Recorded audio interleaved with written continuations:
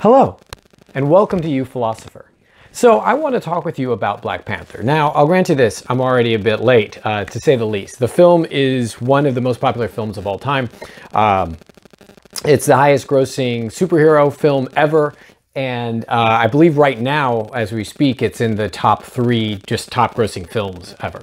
So that's pretty exciting. And there's a lot of reasons why it's exciting. I mean, one of which, it's always nice to see a superhero film doing well, right? So for those of us who enjoy superheroes and things like that, it's nice to see them taken seriously, and to see them taken seriously by critics, and see them taken seriously in terms of the box office gross in general, and gain a certain legitimacy, right? So that's of course cool. But of course, one of the things that also is interesting here is that the film focuses largely on a black cast, right? On a narrative about a black country, and deals with issues specifically of interest also to the black community, right? So in all of this, what we have is an opportunity to discuss something that in a lot of ways we tend to be very uncomfortable with discussing in our own country, which are issues of race, right? So on one hand, the film is dealing with just a larger superhero narrative in general, but of importance is the fact that the film takes the opportunity to deal with issues that are applicable to everybody, right? It's not a film specifically about slavery or specifically about the experience of blacks in the United States or something like that. It's also a film that deals, though, with a character who feels particularly motivated by the oppression and the mistreatment of the black population, namely Eric, right? And so what's interesting about the film to me is it affords us both the opportunity to have a film that's largely a black cast, but for everybody. It's not being sold specifically to one cultural group or another, but it's just worldwide, that both deals with issues that appeal to everybody, but also doesn't hide from the struggles and the mistreatment of the black population. And part of the way that it does this is specifically through the character Killmonger, Eric, right? And so we have T'Challa, our hero, who is interestingly an isolationist. And this is something that a lot of people have brought up, particularly amongst like conservative pundits, who have said, see, look, this film that's super popular and everyone loves it is really a film about why countries should be more isolationistic and why that benefits them. And that does read a little strange to me, because granted, through much of the film, the argument is for isolationism and why Wakanda should stay hidden and why it shouldn't get involved in everyone else's problems, so on and so forth. But by the end of the film, and given how popular the film is, I'm just going to presume you've already seen it probably a couple of times, so I don't feel like I'm giving away too much. By the end of the film, the realization that T'Challa has is part of their problem has been this isolation, right? And that in so doing, that not only have they been keeping secrets and allowing things to kind of fester within their own nation, but they've been denying the rest of the world the benefit of knowing them, and the benefit of their technology, and the benefit of their wisdom, the benefit of their knowledge, the benefit of their culture, right? And so by the end, there's this realization that the isolation not only didn't really benefit them as much as they thought, it kept them safe from the outside world in a lot of ways, but it allowed corruption to develop within them, whilst even they're, being a people of great integrity and honesty. But it also kind of violates this basic human premise that we have, that when we're doing well, we have an obligation to others. And I think that's a whole conversation to have in and of itself, right? Which is this issue of, if I'm doing well as an individual or as a nation, do I have an obligation to other people? And some people are going to say yes, and some people are going to say no. The film ends up leaning on the side of, yeah, we do have this obligation. After all, it's a superhero film, so it's always like comic to realize how many people here in our own country are Superman fans or Spider-Man fans, and then at the same time we'll be like, yeah, but you know what? We need to help our people first, right? Obviously, we need to take care of. I need to take care of me, right? Me first, right? You got to take care of number one, right?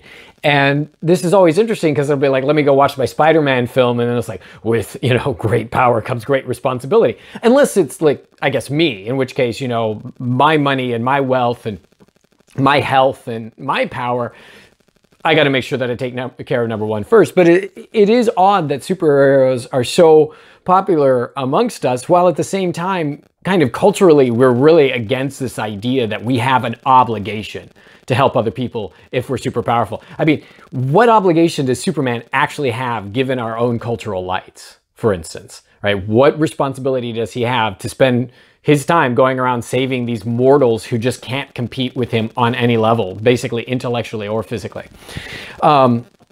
So interestingly, and I think accurate to the whole idea of being a hero, right? T'Challa, in the end, decides that with the power and the wealth and the technological advancements of Wakanda, that they do have an obligation to try and help the rest of the world.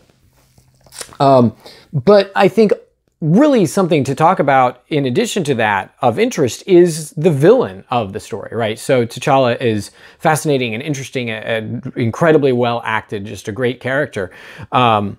But there's also this character, Killmonger, who I think is a little bit easy to overlook, you know, because villains often are. We move quickly through villains, and, you know, so we need someone to be a foil for our hero that shows both the flaws in the heroes, but also to show their greater strengths. And the motivation that Eric, Killmonger, seems to have is basically he's seen the mistreatment of the Black population around the world, right? So being a veteran of the U.S. Armed Forces, right, he's seen the way the Black population is repressed everywhere. And his answer to this is tremendous violence, hence the nickname Killmonger, right? His end goal is basically go to Wakanda, take control of Wakanda, and then basically have Wakanda take control of the rest of the world and have like this Black enlightenment, right? Where the oppressed Black population stands up and says, we're not dealing with this anymore, right? We are a tremendously significant part of the population, right? And especially with Wakanda's technological advancement, we can put you under the thumb, right? And so this makes him clearly a villain, right? So through the film, he becomes a villain, and I think people are pretty comfortable with that. Like, look what this guy wants to do. You know, he wants to take over the world, right? This is another Hitler-esque kind of personality, and that again seems to us to be something that rings kind of very naturally, right? You know, when you have someone who wants to take over the world and who uses violence as an answer, this is a bad person, and then they need to be stopped by a hero, right? But you know, as I like to do through this series, is you know, I want to poke at something that seems a little bit kind of inconsistent in our way of thinking, which is namely the realization that in our own culture, and these are generalities, right? This isn't everyone and this isn't all the time, but kind of culturally, generally, we seem to be under the impression that violence is both bad and good, right? So in the case of someone like Killmonger, bad, right? Why?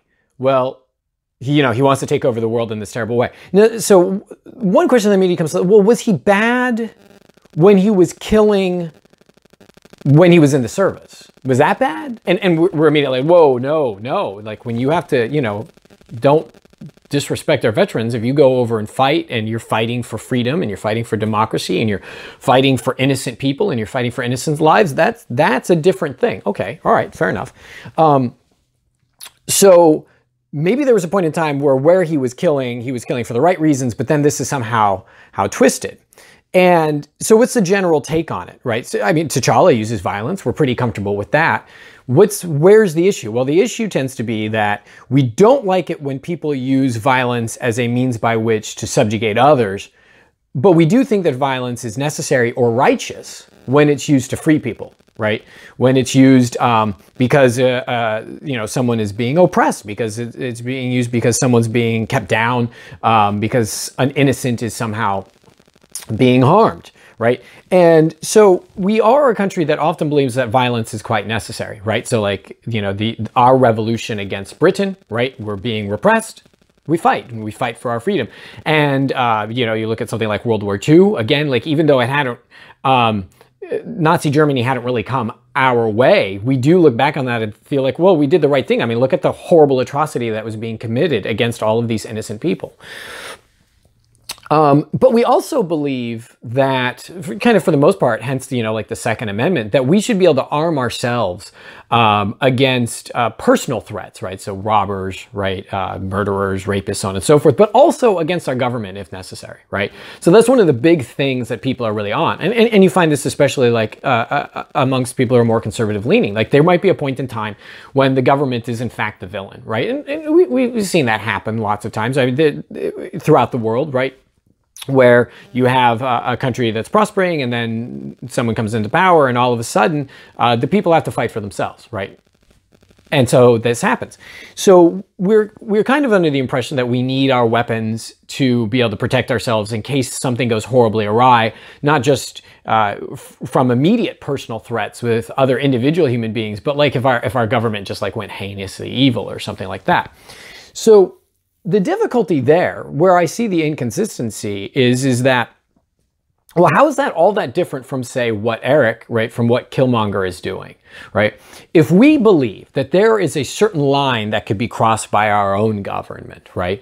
Jefferson certainly seemed to think so. Like, if we thought that there was a point in time where, like, no, I need to be able to, like, if there are people right now in the United States who are buying guns, right, who are against gun control, right, who do not like that, and that in fact think that maybe gun restrictions should be loosened. Like if the U.S. Army can have fully automatic weapons, then we need fully automatic weapons in case, you know, the U.S. Army ever decides to turn on its own people or something like that. Like there certainly seem to be a fair number of people in the country who believe that there are circumstances in which they need to rise up against their government, and or at least protect themselves maybe from like a police force gone rogue, or the, you know, like right now the FBI is in the news, and there's a lot of argument that like the FBI has been a corrupt arm of like the Clinton campaign or something like that. And so some people might feel the need to arm themselves just in case like the FBI decides to start violating their civil rights. In other words, a lot of people in the United States believe that the Bill of Rights itself, right, is that dividing line, that if there's a point in time where that Bill of Rights is being violated, that's when it's okay to bear arms, right?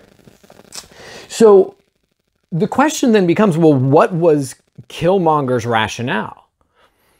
And that's what reads really interesting to me, insofar as he sees a group of people who are being oppressed, mistreated, like kind of no matter what they do, they can't get fair treatment, right? They've tried using peaceful means and pacifistic means, and yet they're still horribly underrepresented. So if you look at like, say, even in our own country, like how many of our governmental representatives are black in comparison with the actual percentage of our country that's black, right?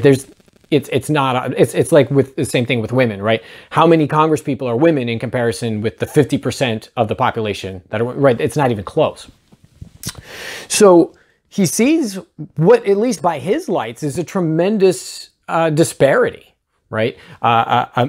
A historical mistreatment of a group of people, right, for an extended period of time, and views himself as a revolutionary, right, as a freedom fighter who, in order to establish his freedom, is going to commit tremendous violence and then basically force everyone else to treat him and the people that he's decided should be treated with respect.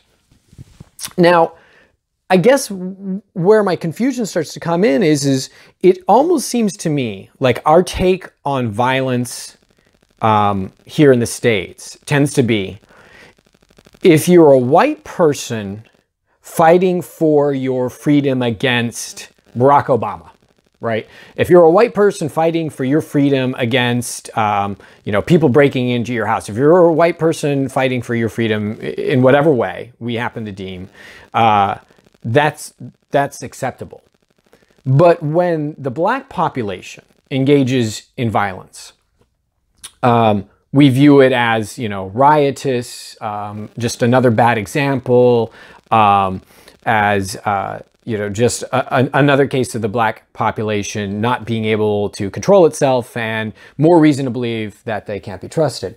And it, to me, it kind of bears itself out in a really interesting conversation about, you know, Dr. King and Malcolm X, right? You hear a whole lot about Dr. King, right? He's taught to some, at least to some degree, in schools, and people talk about, right? And he was a pacifist. Malcolm X, on the other hand, definitely not a pacifist, but both were key figures in bringing about equal rights, or at least something closer to it. And we can say whatever we want about how, you know, racism doesn't really exist in the country. Like, a lot of people are arguing that it's actually more reverse racism or whatever else. But we can say, as a matter of fact, without really any question, I think, without any argument, that there was a point in time not long ago here in the United States when black people couldn't sit, you know, where they wanted to on the bus. They couldn't use the same water fountains. They didn't have access to anywhere near equal education, right? They were prevented from voting. Sundown towns were incredibly popular. Lynchings were still going on, right? And so with all of those things, you would think, at the very least, you would think, well, wouldn't that justify violence, at least back then? Like, and we're going to leave aside for right now whether or not violence is justified today in the United States. Because some people are going to say, well, obviously not, right? Again, they're going to argue that it's actually more reverse racism that's going on in the United States, and the black population has a better chance than the white population. And I'm not even going to worry about that for the case of this conversation. What I'm curious is why aren't we looking at people like Malcolm X and going, yeah, that was a freedom fighter? Because I don't think we can get a whole lot of argument about the 1950s, you know, the 1960s as well. You know, back then, blacks had just, in fact, it was better off for them. Like, people can argue, try and have that argument today, maybe. But back then, it seems really, really, really clear that there was a group of people who were horribly repressed in this country. So, whilst personally, like on a personal note, I love Dr. King's philosophy. But most people would argue that I'm actually too pacifistic. Right? That my take on things, like, I'm not a fan of violence at all. Like, please don't take this conversation as me suggesting that people should go around killing each other. Like, my philosophical argument has always been, well, everyone dies anyways, so why are we going to rush it? You know, like, the only difference is, do I die a killer or not? But most people don't hold what's, you know, would be considered to be a kind of like extreme pacifistic hippie-ish view here in the country, like mine. Most people would argue that no, violence is righteous and just under certain circumstances when a group of people are being horribly repressed. And so why are we not willing to talk about someone like Malcolm X with the same kind of dignity, right, and like awesomeness that we might talk about, say, someone like maybe General Grant, right? Or someone else who engaged in violence theoretically for this greater freedom cause. And but no, instead we kind of really we emphasize Dr. King, and we really minimize Malcolm X. And if I was really paranoid, I would say it's because, well, that's a really effective means by which to keep people feeling like, you know, people who are currently being repressed, feeling like, oh, look, see, you don't have to be violent, right? You can do it through these pacifistic means. And whilst I happen to think that's a great idea, let's all be nice and hug, right? It's funny that we'll say that, like, oh, look at this, this is better, but we don't agree with it at all, right? When it comes to things like people ramming planes into our buildings, right? As soon as someone rams a plane into our building, we're like, let's go carpet bomb those people, right? Like, over and over and over again, our country's response to things tends to be like, nah, man, you're engaging in an injustice against us, against our people. Let's go, right? Many of us believe very strongly in the death penalty, right? Which is a way of enacting violence, right? And to gain justice against someone else who's done something awful. But all of a sudden, when it's something like the black population, Hispanics, women, if they engage in violence in this country, even on a small level, and I'm not sure that there's really like small levels of violence, because whoever experiences violence, it's huge for them to to experience the violence, but even when they engage in it in these supposedly smaller ways, we're immediately like, shame on you. You should know better than that. Look at the example of Dr. King. What's wrong with you? But it does read interesting to me that when we've had a couple of instances, like there was a fellow who was really very upset about his treatment by the United States government here in the States because of issues of like cattle grazing, and hold himself up inside a government compound with guns with his friends and some of his family. And there's this huge standoff. And it's very easily in a circumstance provide so this guy is holding guns and pointing them at United States, like federal law enforcement and local law enforcement. And he kind of came out to some degree like almost a bit of a hero in our country, right? Like a lot of people think, like, especially amongst like conservative pundits, like, good for him standing up for his right to graze his cattle. You know, the feds, you know, once again, an example of just government being too big.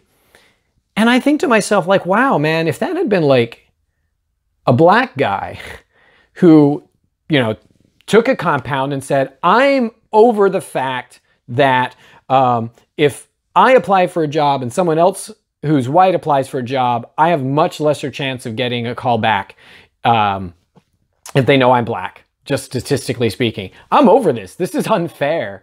So I'm going to hold a compound with my guns and point them at people. Like it would be insane. Like people would be like, well, see, you know, and we'd be advocating violence against that person. So it's interesting to me that Black Panther, which is a fantastic film, also seems to still kind of promote this idea that the black population shouldn't respond violently even when people are violent against them. That there seems to be a pretty strong positioning of, no matter how much violence the black population experiences, that the appropriate response is that Dr. King response. And whilst I personally think that engaging with people who are violent with love and kindness and compassion is a good way to go, culturally it's inconsistent for us when we do seem to believe that in every other instance of injustice, violence is warranted. So it's worth thinking about next time I watch the film. So with that, I wish you a wonderful week.